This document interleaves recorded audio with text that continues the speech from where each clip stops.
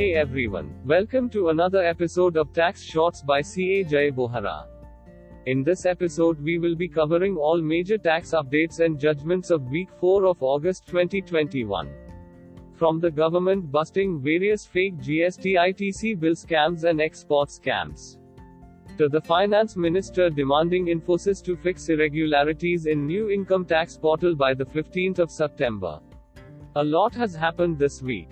Let's begin. GST updates. GSTN issues advisory on errors with respect to number of digits of HSN to be mentioned on tax invoice and GSTR1 filing.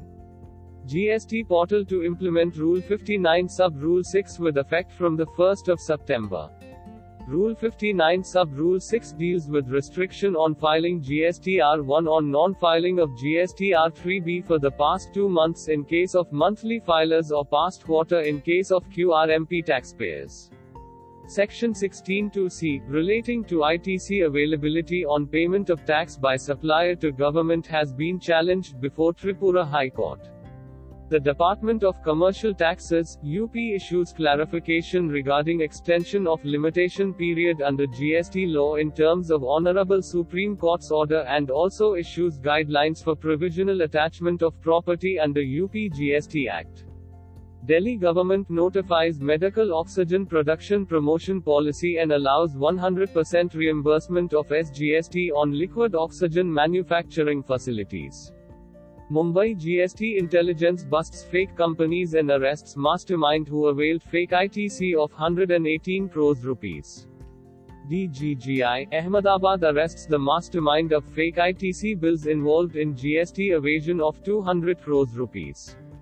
Economic Times reports that Karnataka CM met Finance Minister and demanded extension of GST compensation to states for 3 more years. Revenue Secretary Tarun Bajaj shares that government is open to discussing a change in GST rates on automobiles amidst several remarks from automakers across the country to lower taxes. Customs and DGFT updates are: India cuts import tax on soya oil and sunflower oil by 7.5% till the 30th of September to calm prices. Brain behind 1800 crore rupees export scam arrested in Mumbai. The accused connived with others using dummy exports with the intention of availing duty drawback incentives. Income tax updates are: the Honorable Finance Minister met the top management of Infosys seeking an explanation for the repeated issues faced by taxpayers. Demanded that the continuing glitches in the new income tax e-filing portal be fixed by the 15th of September. That's all for this week. I hope you enjoyed this podcast. For all taxation related matters, you can reach out to me at cajaybohra@gmail.com. See you next week with more such updates. Cheers.